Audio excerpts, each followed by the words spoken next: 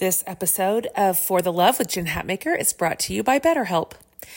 We all carry around different stressors. They can be big, difficult, even scary life things, and also small inconveniences that add up day after day.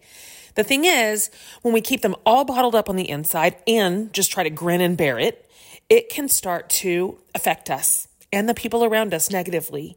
We may even isolate ourselves, which makes it even worse. Therapy is a safe space to get things off your chest and to figure out how to work through whatever's weighing you down. This was the case for me when I was at the highest stress level in my life, where the stress was even having physical consequences for me. Therapy was a huge part of my healing journey to learn how to manage the stress. So if you're thinking of starting therapy, give BetterHelp a try. It's entirely online and it's designed to be convenient, flexible, and suited to your schedule. Just fill out a brief questionnaire to get matched with a licensed therapist, and you can switch therapist anytime for no additional charge. Get it off your chest with BetterHelp. Visit betterhelp.com/forthelove today and get 10% off your first month. That's BetterHelp, HELP.com/forthelove. You guys, how important is sleep temperature? It's everything to me. And this is where Chili Pad by Sleep Me comes in. Its mission is to elevate the quality of human life through cool sleep. The Chili Pad bed cooling system is your new bedtime solution. It lets you customize your sleeping environment to your optimal temperature, ensuring you fall asleep, stay asleep, and wake up refreshed. Chili Pad works with your existing mattress. It's a water-based mattress topper that continuously controls your bed temperature from 55 to 115 degrees. It's designed for 1 or 2 sleepers. So if your partner likes to sleep at a different temperature, or you only need it for one side of the bed, it still works.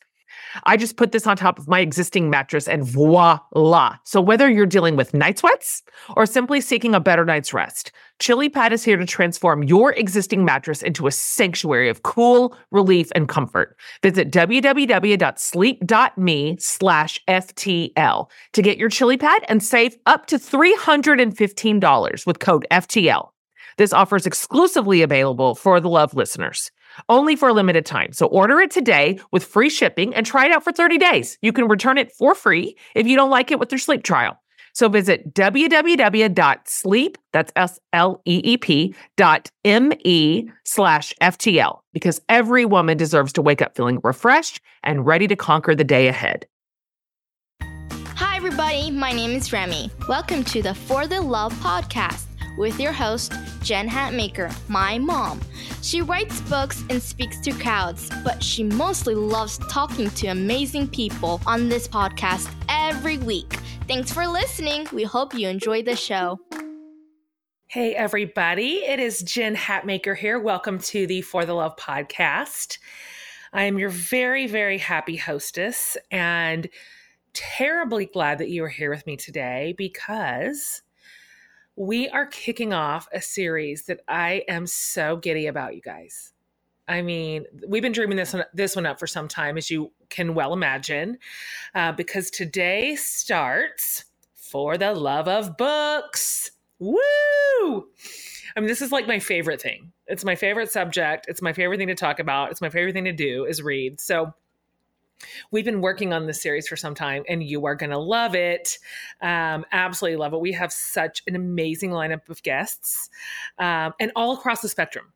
And so I'm super thrilled about my very first guest. And so we were thinking maybe the way to kick off the book series is to have on a first-time author, like somebody who's just right out of the gate with the very first project. Let's start at the very beginning. And so I am so happy to have back on the show my very dear friend, like a sister kind of a friend, Jessica Honegger. So Jessica, by the way, is our very first repeat guest in a whole year of podcasts.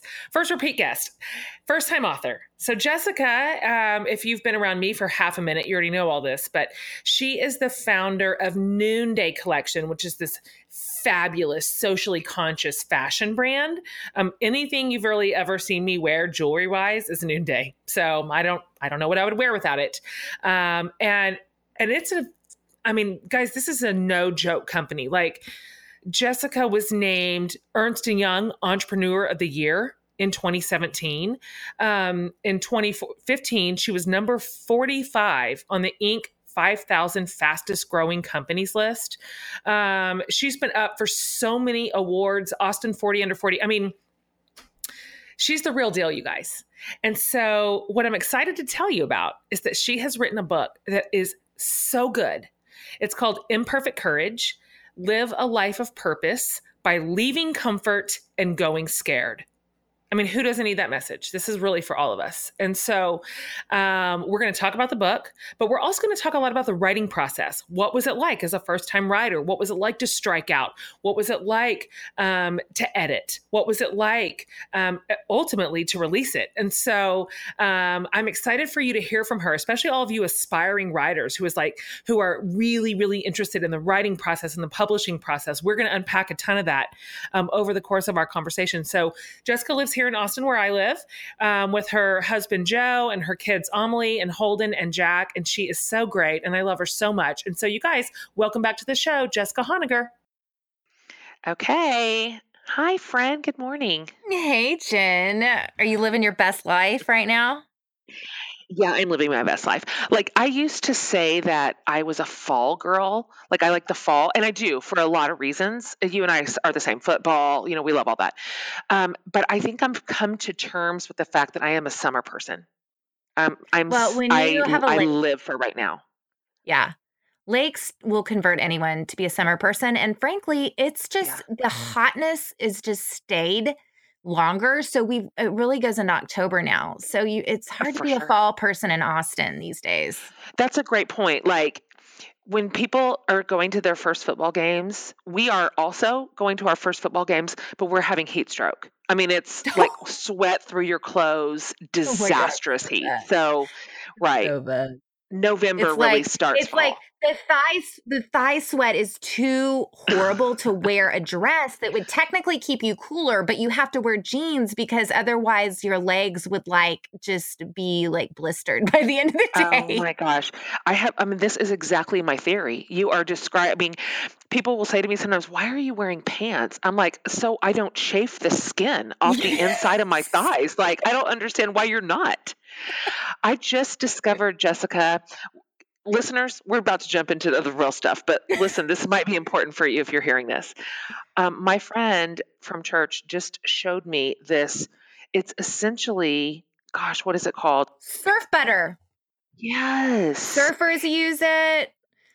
Yeah, Have you you tried put on it? the inside of your Yes. I can't believe it. It's just like all of a sudden they're just swishing away. It takes some getting used to, but I had no idea that this existed. There are all sorts of, it's like deodorant for your inner thighs. Yes. There's this surf butter. There's, oh my gosh, Powder. there's hope for the non-thigh gaps of the world who live in sweltering heat. Gosh. So if you don't take anything away from this podcast about books, Jessica and I are here for you. Now listen, this is really fun that you're on today for a couple of reasons. First of all, we're going to talk about your new book, which you already know how I feel. We're going to talk about you being a first-time brand new author, which is so fun because this series, of course, is for the love of books, and you bring such a special niche perspective as a first-time author. And third, and this is a real big deal, in the course of this podcast, you are my very first returning guest. And I just want to know how you feel right now in this historic moment. Well, I feel extremely grateful because I get it. I have a podcast and I know that there are hundreds of people, interesting people to interview in the world. And I know that this takes up a precious slot in your podcast schedule. But what's really cool is that it's really full circle because I was right smack dab in the middle of finishing up my book when we had our last interview, and it helped unstick me. And now here I am on the other side to say I survived. Love it. Love it. So I'm really grateful. Thanks for having me back. So last time we talked about Noonday, when your sort of entrepreneurial journey. Since then, you've started your own podcast, which is so good. It's called Going Scared, which is a phenomenal title.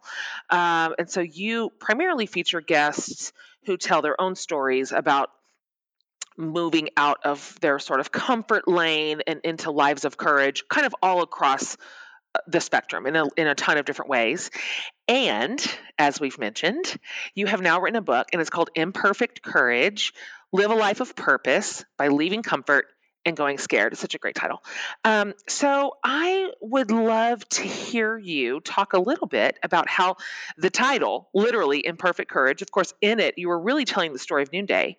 But how does that whole concept, that whole idea of going scared, apply to your decision to write a whole book, a book full of words, and you've never written a book before, and you didn't have any big aspirations to write a book when you were younger? This is not like your big dream that you always saw coming. And so what led you to the point where you're like, it's time to write this down on paper, and I'm going to take this leap? Well, you were right. I have never viewed myself as a writer per se. I mean, I may have won a poetry competition one time in the 8th grade.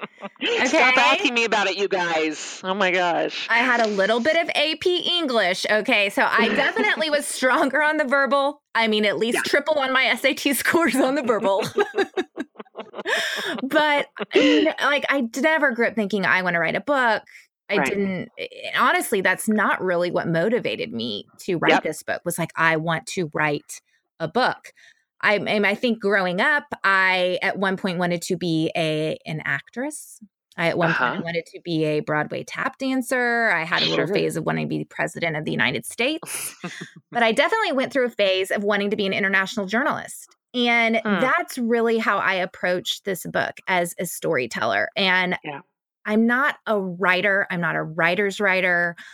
I love good writing. You know that. I'm always designing you books. Oh my gosh. I don't remember if I mentioned this on our last time we were on our podcast, but listen, Jessica one time sent me a biography on Abraham Lincoln that I promise you was 1,000 pages long. And I'm like, Jessica, what? I can't read this. And she's like, no, it's the best book. I promise you it'll go fast. I'm like, no book with 1,000 pages goes fast.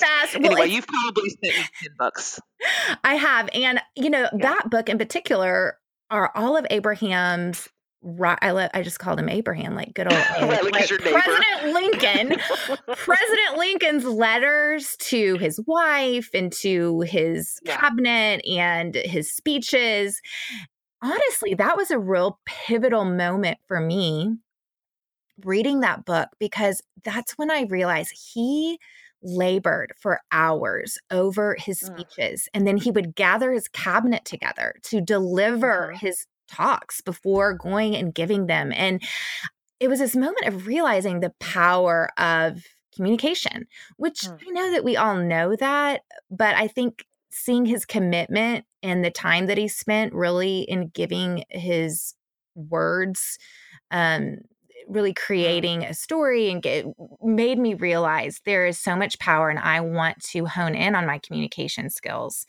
So I think there's this combination of, I see myself as a storyteller. Yeah. And over the last 8 years, I have been able to be in thousands of women's homes across America.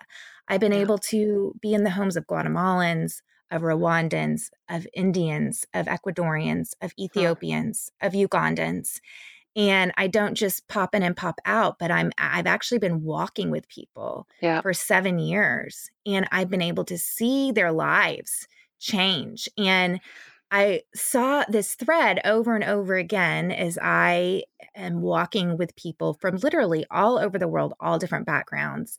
And there's this theme of fear. And I think that when we come face to face with fear, we really have two choices. We can choose to be brave, which I say is simply going scared, or we can choose to sit on our couches and watch a lot of Netflix and drink a whole lot of wine and be paralyzed. And it's funny because I talk a lot about how we can do all the things and we can be this and we can be that. But actually, there's certain things that you can't actually have the choice. You have to choose. You can't have the both.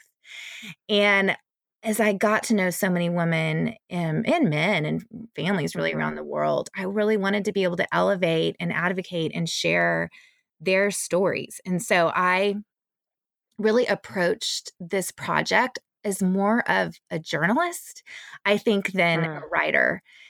And I also, a couple years ago when I was in the middle of trying to figure out how to go about this, I remember I was reading Rising Strong, and I remember Brene sharing her book writing experience for Rising Strong. And she had said previously in all of her books, there were these processes she just dreaded because it was like she'd go away and she would just labor alone for hours.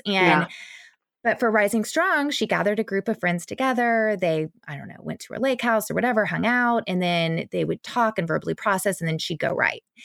And that got me really excited because collaboration is my middle name. That's the whole middle part of my book. It's all about how we're not meant to go alone. We are not meant to go alone. You know, that's like the song that I sing.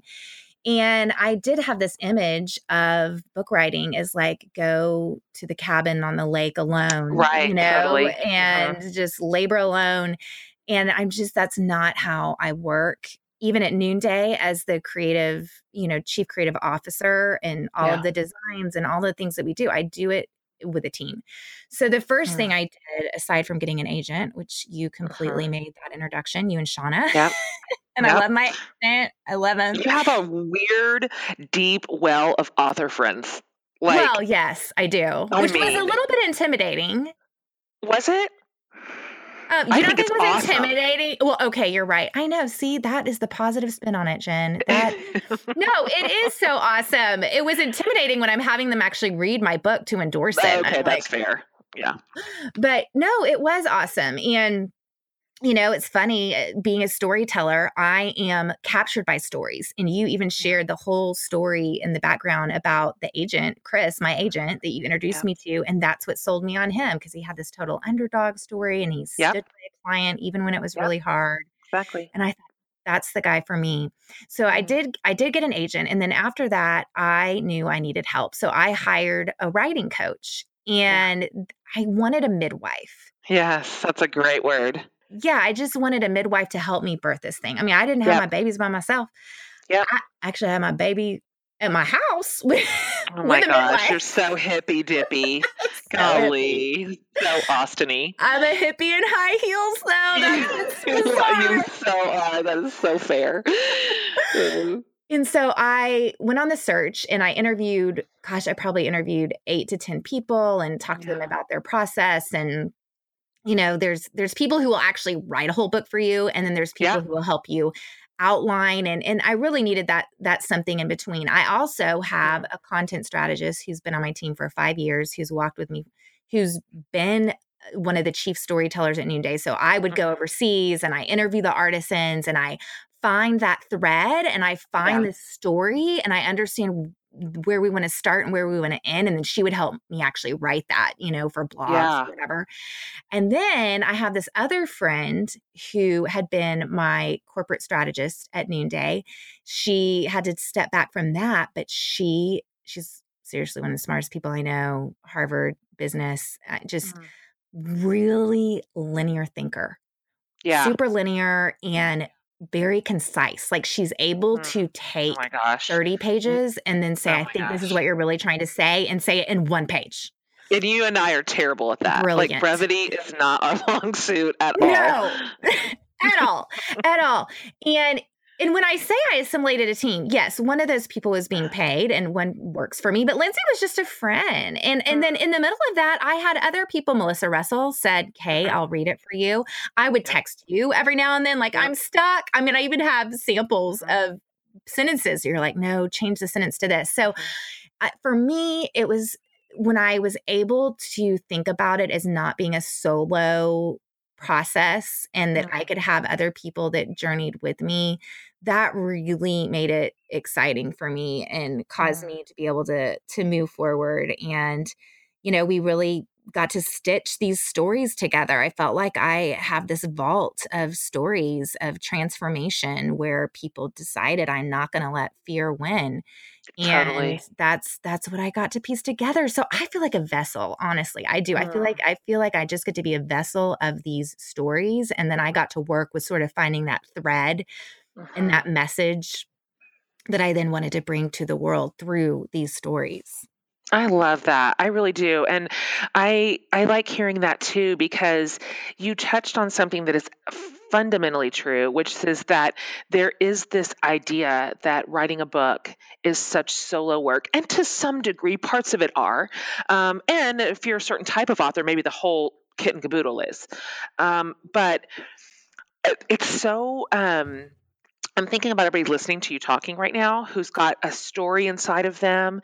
Maybe they're in your shoes, which is like they don't necessarily consider themselves. They don't want to write a book because they want to be a writer. They want to write a book because they have something to say. They have a Mm-hmm. story to tell like you do. And so it is actually a huge fat relief to hear somebody like you say, listen, the first thing I did was start calling in the troops, Yes. like let's bring in who I know. Let's bring in other thinkers. Let's bring in other creatives, other just good readers. I have a stable of people like that too. And, it doesn't have, I think that takes some of the pressure that releases the Yes. pressure valve a little bit out of getting started, which the getting started part is just bananas. So I do want to talk a little bit with you about the actual writing process, because at least parts of it, I'm just going to say, are brutal. Right? Just like brutal. So brutal. Brutal. Like sometimes in the middle of writing, I just can't believe I've chosen to do this on purpose. Like why? And I drag you into my drama anytime I'm nearing a deadline, and I just am so melodramatic. And if you're melodramatic, you should probably just be an author, everybody. Like that's your right path.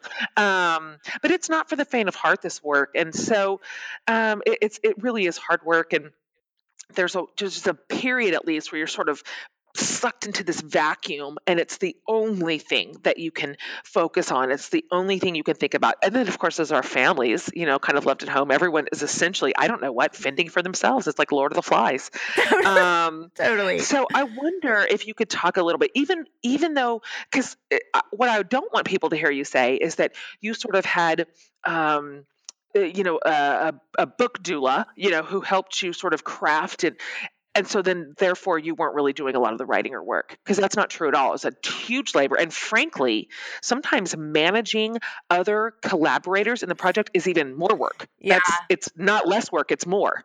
And so I wonder if you could talk about the writing process a little bit, and how did you approach it, and how did you restructure your life? Because you have a full dadgum time job. And Yeah. it's a lot of travel, and it's not like you're just sitting around. And so how did you approach writing and making time for it, and adjusting your schedule and not losing your mind and all of that? Yeah. I think the actual pulling away part is what I loved most about it, because my life is so back-to-back meetings and traveling and inspiring the forces. And I did have to cut back. I literally couldn't carry on with my job simultaneously. So I was able to work with my executive team and with the directors at Noonday and reposition some of my time, or hand over some things, or skip out on some meetings, and then just get sort of the update later. My business partner was key in supporting me and giving me the space to be able to do this. And I loved it because I've been running at such a fast clip. Yeah. So pulling away and just getting to think, because I feel like the thinking to me is almost more crucial than the writing. And so I think for me, it was so much about the crystallization of the message. And you don't know when that is going to occur. Right. And that's what's crazy about the creative process, is you can be running an errand to the grocery store, and literally like the idea for chapter 3 suddenly crystallizes, And I think for me, I had to have margin in my schedule just for thinking, not necessarily to pound it out on the computer, because that matters too. Yeah. But actually to let these thoughts crystallize. And what I loved is I became such a stronger communicator. So then all of my keynotes following that time, I mean, even like the podcast I did with you, I was like, wow, I was super clear on that podcast. And it's because I hadn't had 4 meetings leading up to it. And Oh, you know what I yes. mean? Like I had been writing. And so I think that is what I did love about it. And, again, though, the team had to pick up my slack and give me space and take on some things that they had not normally taken on. And I really identify with what you said about creating room to think. So that is not something that you hear a lot of writers talk about, but especially kind of in our sort of nonfiction genre, you just need your brain to have a little bit of a long leash to just think some thoughts Yes. and to develop something. And that happens. So I'm in the development process right now on next book. So where it's content development, it's outline development, it is starting to chart the arc and the flow. And I mean, I am a maniac right now because I've put enough things into my brain, like I'm digested the bits of information that I know I want to be thinking about. So I'm doing a lot of reading and Yes. listening. And so what happens, it's so weird. It's this very strange alchemy, which you've got the ingredients in your head. You've got the stories, you have the ideas, you have the words that you're circulating around. You have some long game goals at the end of what you want to say, but you sometimes cannot force it. You just need to put all the things in your brain, and then at the weirdest time, your brain will give you a fully developed idea. And It is it so always weird. does. It always It does. does. There's that moment of scarcity, which I have Yep. them all the time, where you think I will never have another idea again. Same. I mean, or you think, well, God, that was a really good idea, and I better hold on to it, which is you think you're afraid if you let it go. But I will tell you that creativity is regenerative. I Yeah, it think is. Good creativity word. begets creativity. And as I began to embrace that mindset and just allow some things to simmer and trust, I mean, you have to trust that it's Yeah. going to come. You just don't always control the timing. I love that book, It's Big Magic. I think that's one of the Oh ones I yeah, I sent loved to Big you. Magic. Loved it. It's By just, Elizabeth Gilbert, you guys. It's really for all creatives, not just writers, but she has so much to say, obviously, as a writer herself. But yeah, I read that yes, book before writing, but it is yeah. that idea of just, you've got to, and then when it comes, because what Oh, I happens to know. me is I'll get ideas and I am so thrilled and so excited. And I think this is it. I mean, I literally Yeah. feel that way. I'm like, this is it. Yeah. Well, then I think, well, of course I'm not going to forget this because this is so profound. Oh, And then yeah. the next day I'm like, I know I had It's a good gone. idea yesterday and I had Uh-huh. no idea It's what it gone. was. It's so What is weird. That up is the with weirdest that? thing. I don't know if you saw me write this. I just said this a couple of days ago online, because I am in, like I just said, I'm in development mode, and so I'm just having to wait for my brain to give me the Yes. threads. And I also collaborated. So Sarah Bessie is one of my best idea collaborators. She is Yes. that's the way her brain works. And so Awesome. I did this word dump to her. I'm like, here's all the thoughts I'm having. My brain won't give me a good thought on it, but here they are in one big word vomit, blah. And I just vomited it all out. You should hear it. It's just a nightmare. And Yes. so she comes back in because she's such a creative. And like you said, creativity breeds creativity. And so I think I honestly suck some out of her account, because she kind of comes It'll back with these regenerate. It'll regenerate. She'll get more. Yes, I needed hers. I was depleted. And so she's asking me all these really smart questions like, where's the wind at your back? And where do you kind of really feel like Holy Spirit power in what you're saying? And what is your audience like? What are they drawing in for? Like, when you are speaking, what are the things that they come nearer for? And just all these such smart, clarifying questions. And so anyway, that was some things I put in my brain. So my brain would also help me, or all of her questions. And I was in the So shower good. like 2 days ago, in the shower, just washing my hair. That's when my brain often decides to give me some ideas. And all of a sudden, I just it was coming faster than I saw it Oh, in it's the fully best. formed, fully outlined, beginning to end. I mean, I had shampoo in my hair, and I just, as quick as I could, I don't even think I got it all out. Throw a towel around me. I go running out, grab my phone to just start, because you do forget. It's weird. You can. So I'm tapping out notes, and Brandon's like, what are you doing? Like I'm sloshing water all over our bedroom. I'm like, shh, don't talk to me. It's gonna. Don't let me lose the tail. And so it's really, I find the creative process both terrifying and exhilarating. It's so fun when it comes together. It's so euphoric Yeah. when you get that moment. But the scary part is, when you're in doubt, wondering if that moment will ever happen. Yeah. And I think the more you do this, which you've done this a bazillion times, on my first time, it was just trusting that that moment would come and that would come before the manuscript was due.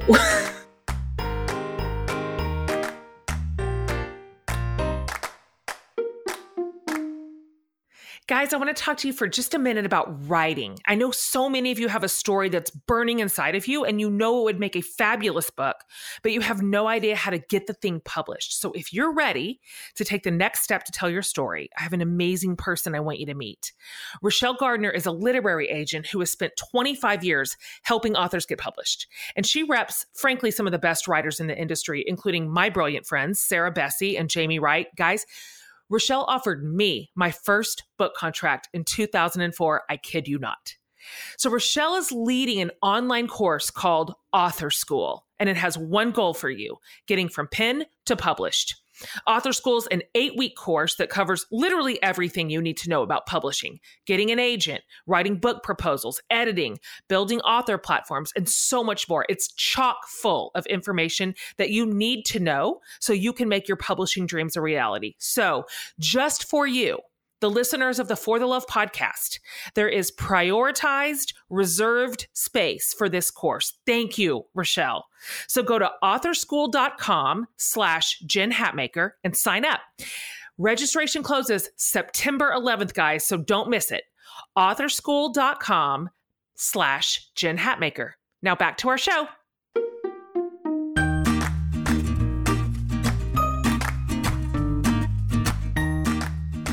So let me ask you this.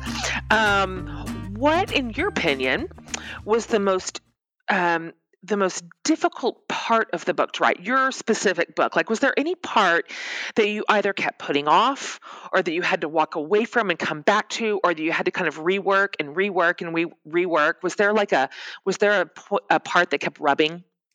It's really interesting because I knew the arc and I knew the end was kind of bringing everyone to this point of how are you going to bring what you have to bear on the world to make your impact and to build this flourishing world. And I think at the beginning, starting out, I thought that's going to be the easiest part because that's kind of what I do. It's what I love. Yeah. But I got so stuck. It's actually, I remember reaching out to you. Yeah. And I think it's because, first of all, I'm not linear. I'm not a list maker. I'm not a take you through the 5 points. And at this point, we hadn't done enough of that in the book. And so I knew in order to serve my reader, I needed to give a little bit of tips, here's how kind of stuff. This was one of the big parts in the book writing process was I think I had defined authenticity incorrectly. And I think I thought, because I have this whole section in talking about schedule. What are you doing with your schedule? And do you have margin in your schedule so that you can meet need if it suddenly arises? Yeah. But here I am writing and asking my readers to build margin into their schedule. And I think in my definition of authenticity, I thought, well, I have to have walked through this and learned my lesson and then be perfect at it for the rest of my life. And before I can actually let God use that story, or before I can actually share that story with someone else. And I honestly think that's what prevented me from writing the book. Body image has been a huge struggle for me. And I write about it in my book and yet I'm struggle with it still. And so I think I had to realize it's not about tying the pretty red bow on top. Oh, gosh. And then handing it to a reader, but letting a reader in on the journey that still was authentic, Oh my gosh, absolutely. I think what you just described is a deterrent for so many of us, maybe not even just in writing, but in a variety of areas, in that we have this feeling like we have to have mastery over some concept or over some area of our life before we can talk meaningfully about it, Mm-hmm. before we can bring it to our communities or to our readers or to our listeners or to our friends and neighbors. And I mean, if we are waiting around until we have we are literally able to dot every I and cross every T, well, nobody will ever say anything. I mean, in It's fact, I true. think there is something marvelously contagious about the vulnerability in a messenger. So I'm actually more drawn to a messenger who is willing to say, I do not have this sewn up yet, or this is still something that I have to flesh out and work through all the time, or that to me feels more safe and more trustworthy than having somebody sort of act like or communicate that they are absolutely nailing it all. That to me makes me feel lonely and small. Well, and I love something you said in Mess and Moxie really stuck with me. And it says, we don't have to be who we once were. Mm, And there's something so permanent about a book. And so it gosh. does make sense that you would feel a bit paralyzed. Like, well, I don't even know how I completely feel about that yet. So I better not put it Yeah. out there. But I think, hopefully our messages, especially, are ones that are helping people to embrace a journey and a process and not just be stuck on a destination, and to embrace imperfect. Obviously, it's in my book title, and to embrace the journey and to be compassionate and forgiving both to Yeah, ourselves and to other people. And that's certainly this right. whole writing process has made me a lot less critical of other Mm. writers. That's so interesting. I have a question to ask you about that, as a matter of fact. I'm curious if you read now, not just as a reader, but as a writer, if it's changed your sense of solidarity and compassion and grace. Oh, so much of that. So much of that. I mean, it's funny because at noonday, am the chief creative officer. So all of the photo shoots and everything that goes into styling a model in the right outfit and the right pose that captures the right aspirational look, that actually shows the earring with the right scale that goes with the necklace and is the bag in it. So Yeah. I can't even watch a movie or flip through a magazine anymore without thinking that shot took 15 hours, right there. Right, totally. It really does. I mean, I'm in leadership. Okay.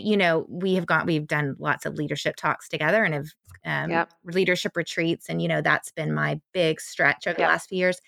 I'm even able to be compassionate towards Donald Trump. I think that is so a deep, compassionate thing to say.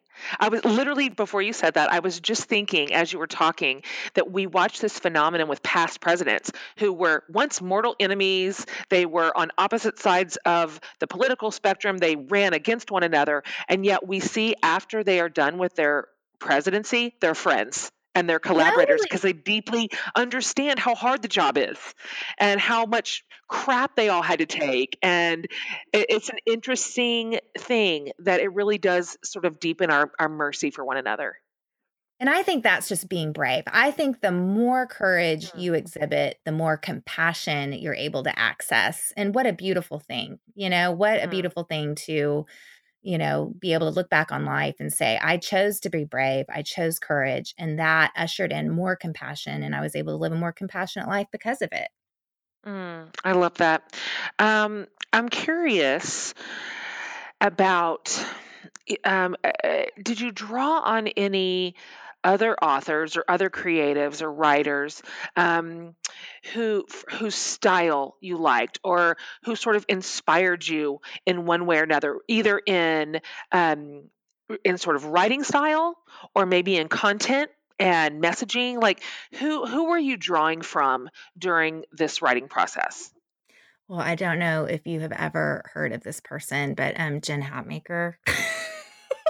I'm like, have you asked this question in this other series and gotten this answer?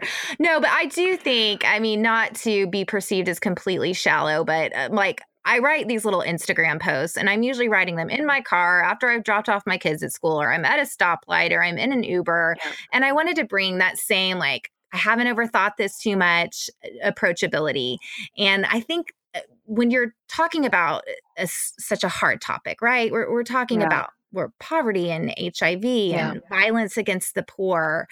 And I was so afraid. I think my biggest fear is that I am this vault of stories. I have this treasure trove of stories from people that I love, and that people were going to skim. Like they're going to read HIV and they're going to skim. They're going to see, the hard thing of human trafficking, and they're just going to skim. And so that was something that stressed me out, was like, how can I write about something hard in a way that's also approachable? And Gary Haugen does a great job of that in his first 2 books, Just Courage and The Good News About Injustice. And, you do a great job of that. Tina Fey, I mean, oh my gosh, her book, Bossy Pants, just, the problem is I'm not a super funny person, but I'm very self-degrading, like I'm able to throw myself under the bus pretty easily. So, I really did want it to be approachable. The irony is that I really do love big thinkers. Like, I sent you that 1,000 page book of Abraham Lincoln's letters. Exactly. So how I like to read isn't necessarily how I was looking to write. That's good. I think the main thing is that I wanted a reader to pull up a chair across from me at the coffee table. And when I started talking about the hard things, that she wouldn't just like, okay, I gotta go, I'm gonna go scroll now, or I'm gonna go check on my kids. Like, I wanted to keep her attention. And, I hope I've done that. You did that in the book. You really did. And what I want people to know as they are listening to you talking is that you do for sure, this is your whole life's work, you do head directly into the belly of the beast of injustice and poverty and what's hard about the life experience of so many of our brothers and sisters around the world. However, you also tell delightful stories and wonderful stories and exciting stories and moving and happy stories. So I don't want people to hear you think, oh gosh, this feels like heavy duty, because also your book's delightful, and to me it's inspiring and it's encouraging, and it's so wonderful to see what happens when women come together and when they collaborate, when they believe in one another. And so you did that perfectly. And I hear what you're saying. It's a difficult needle to thread as a communicator, because you and I both care very deeply about injustice. This is just part of our bloodstream, and we're unable to sit it out. We are unable to sit on the sidelines. It's just not the way we're wired. And so, like bringing our communities along with us into difficult but important areas of justice without giving them fatigue all the time, so that they're just worn out. They just wish they were on Instagram. It really is a difficult skill set. There, you have to sort of find the balance of when do you pull back the throttle a little bit and tell a funny story, or when do you just inject a story that's just full of life and success and victory, because you have a ton of those too. And so I hear exactly what you're saying, and I will tell you, just as a reader, and it's impossible for me to not be biased about you. I don't care, and I'm not sorry, and I don't care. I'm not trying to fix that. But just as a reader who still has a degree of objectivity, when I read your book, I loved it, and I didn't skim any of it. I didn't skip a paragraph. I'm so glad. I hold these not one precious paragraph. stories, and they're all redemptive. I mean, that is the point of sharing them. And that is why this was the right time to write the book, because I've been able to see people emerge out of poverty and already change the legacies of their families and ultimately their communities. And I mean, that's so inspiring to get to read about. And I just had to take that risk. And also you did. You nailed it. I promise you. I'm not just telling you that because I love you and I love Noonday and I love your work. I mean, you really, the amount of work that you put into this book, and I know it. I mean, I was with you. I have this memory right now of you had sent me a whole portion of the book that it was sticky, and you just couldn't. You'd gotten some pushback with some of your collaborators, and you were trying to find the right way through. And I was at the dentist. Do you remember this? I was at the dentist with my kids, and like all 4 of them had a dentist appointment at the same time. And I took my laptop out and sat on the sidewalk on the outside of my dentist office, and you and I just fleshed it out. We just worked through it on the phone and found it. And so I want everybody listening to know that you worked really, really, really hard on this, and you did not take this lightly. You were not careless with other people's stories. You fact checked with everybody around you on practically every word you wrote. Like, is this your experience? Am I telling this accurately? Is this fair? Is my memory right? And so what you get, the end result, is this wonderful book Mm. full of courage and truth and inspiration. And I want to talk about it for a second because, like, sort of funneling into the one of the just books, well, obviously core theme, and it's called Imperfect Courage. So you're obviously telling the story of Noonday, but your book really speaks to anybody who is thinking about doing anything new and taking first steps toward anything foreign and uncharted. And one thing that you wrote, you said instead of waiting for fear to subside, I had made it my friend. Because when you've got a vision, you don't have time to wait around for your fears to vanish before you start moving. Perhaps the hero's journey is not for a few brave people after all, but an invitation to me, to us all, to rally our courage and go do the thing we're meant to do. I mean, that's just phenomenal right there. I love that paragraph. So I want everybody to hear that this book is for all kinds of people. It's for starters and dreamers and visionaries and creatives. And so I wonder, what would you say to people listening, um, to sort of get them off high center, get them out of the starting blocks to, as you say, live a life of purpose Mhm. by leaving comfort, whatever that means for them, and going scared? Mhm. What would be some of your like best practices here? I do think that there is this internal process that we need to go through where we kind of picture ourselves at the dinner table and realize who's sitting at the table, who's speaking at the table. And oftentimes we are not doing what we're meant to do in the world because we're living out of shoulds, we're living out of what our parents wanted from us, we're putting maybe other people's desires really before our own desires. We are living out of how we want others to perceive us. We're living out of a fear of failure or even a fear of success. Right. And I think you've got to get honest. You've got to become aware of those voices that whose origin is fear and not love. Mm, And you've got to recognize that those voices exist and then hold them up to truth and realize that it's possible that they're liars and mm, you have the power to actually kick them out of the dinner party. They don't deserve a seat at your table. And I think that that's really important. And because I think only then can we own what do we want? Then we're really mm, clear. What do I want in the world? What do I want? What is the legacy that I want to leave behind? What do I want to how do I want to live into love and not fear?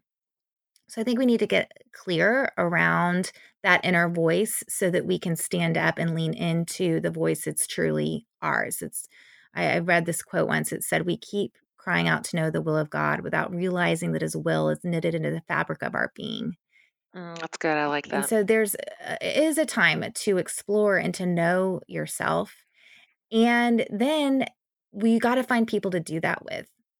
Mm, And that might be one person. And while, yes, some people were hired, like there's someone in your life that thinks it would be an absolute blast to help you hash out a book. Because I do think that there is this, only one name goes on the front of the book. mm, And so I do think we have this myth that book writing is a solo act, but it's not. I mean, it is not. Even if you're just talking with your husband at the dinner table, I mean, he is a collaborator. that's So right. I think we have to find collaborators and not go it alone. Now, listen, if you want to go alone. But if you Mm, think I don't want to go alone, well, just know that you do not have to go alone. Going alone is a mm. choice that you make That's good. Really, in any field, in any field. in anything anybody wants to create or build, or dream up, there are already people that live in that zip code or are willing to drive to it with you. There are. Um, There just are. yes. There are. And then I think you just have to do the next right thing that moves towards your idea and get off the comparison train and own your voice. Look on the inside, how you're made, what do you have? What do you have Good. right now? Not what did you have yesterday? Oh my gosh, before you had the babies and you had all the time in the world. And not, oh, what will you have when you eventually, earn that paycheck that's going to enable you to, or when you have this many followers on Instagram, and then you'll finally have your platform, and then a publisher will Yeah. actually really want to do the deal with you. Like, quit thinking about what you had and what you will have, and think about today. What do you have? Because you have a lot, and you can That's bring really that to good. bear on the idea that you've been given that's uniquely yours. And that's the impact. And if you don't move forward, you're just robbing other people, That is so strong. I'm literally, I just grabbed my phone because I wanted to literally, when I did my word dump over to my friend Sarah and said, these are, I can't find it. I don't know what I'm doing. Nothing's happening. I don't know anything. And then I went down this whole awful rabbit trail of like, it's not, I have these important things to say and I don't think it's going to be managed right. And I don't know if is it in trustworthy hands? And I mean, I'm just having a full blown, fit. And, Sarah said to me, and I had to go back and re-listen to it so I could write it down. But she said, and this dovetails into what you just said. She said, "Don't worry about who's going to serve this book best. Worry about the work that needs to be born and serve that." And I was like, "Dang!" She just read me my Wow. rights. That's Like good. I was already worried about the end game. Like I'm worried about how it's going to be Yes. marketed. She's like, "You Yes. haven't written the damn thing. Like, why don't you just sit your butt in a chair and write some words? Like, Write some birth the words. book." Do the Yes, work. and yeah, like serve the work. And that's kind of what you just said. I love Serve the that. work, serve the message. And frankly, a lot of the later details, they come when you need them. They work themselves out when they need to be worked out. They But there are do. so many steps before then that matter, like that deep internal work that you're talking about. I mentioned this at the intro, but I wrote a blog a while back because I have so many aspiring writers in my community, and they have stories that they want to tell that need to be told. And so I wrote a blog called "On Becoming a Writer." I'll link that up, everybody, if you want to read that.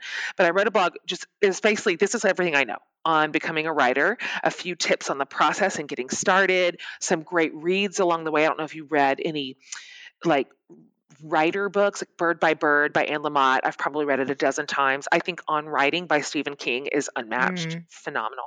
Several others, but I wonder, like down to brass tacks. So we just talked a little bit about what it meant to be a creative and to build something beautiful, but let's talk specifically. If we could just funnel down just for a minute into being a writer, um, what would be your top advice, having now done it, for somebody who really needs to tell their story like you did in Imperfect Courage? What would you just say if you had to just pick out one or two things that really mattered for you, that really like put gas in the tank for you? What would you say? Well, I love what you just said, that don't think about the end game. Write your story. I firmly believe that everybody has a book in them. I think I would love and be delighted if every single person wrote a book. I mean, it Mm, was such a good experience for me. I think write the book, like write the book, yeah. tell the story, and don't wait on someone else's permission. And you know what? If there are 3 people who will listen, can you just let that be enough? I think we're in this like, Mm, oh, it has to be mass audience. that's What good. if you shared your story to one person Mm, and that changed the trajectory of their life, you know? that's good. I think that's so great. Um, it's a discipline to have to sort of capture your thoughts, all those grandiose ideas of what does it mean to be successful and what if it isn't successful, and those it is a discipline to reject that mean inner voice, that mean committee that lives in our heads telling us you're not worthy of this project, or nobody's going to care about it, or it's going to be a flop. Like it's literal work to say I'm not going to listen to that, I'm not going to entertain that, I'm going to push that fully out of my mind and just serve the work. Okay, let me ask you this real quick. This is important for first-time authors. So you're a fashion maven, obviously. So what must-have accessories will you be taking on your first book tour? Wow. Our rustic leather, our Oh, you already know. Tell me. Our rustic leather tote. It's the top Yes. selling thing in our line. And I love because it sits right on top of my suitcase that rolls. Yep. It fits my laptop, but like a bazillion other things. It's like the Mary Yep. Poppins bag. And Totally. it fades over time. The color, or doesn't actually fade, it becomes richer over time. It actually gets a tan.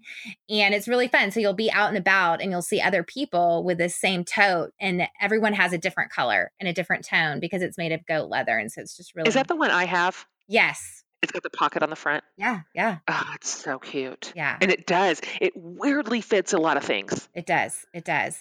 So that will definitely be my bag. And you and I, we're both earring girls. I mean, the big earrings, the bigger the better. Hello. And so I have some fabulous, they're called the Mumbai hoops. And I think they're just Oh, really yeah. flattering. They bring like a big pop of color right next to your face, which is always Yeah. flattering.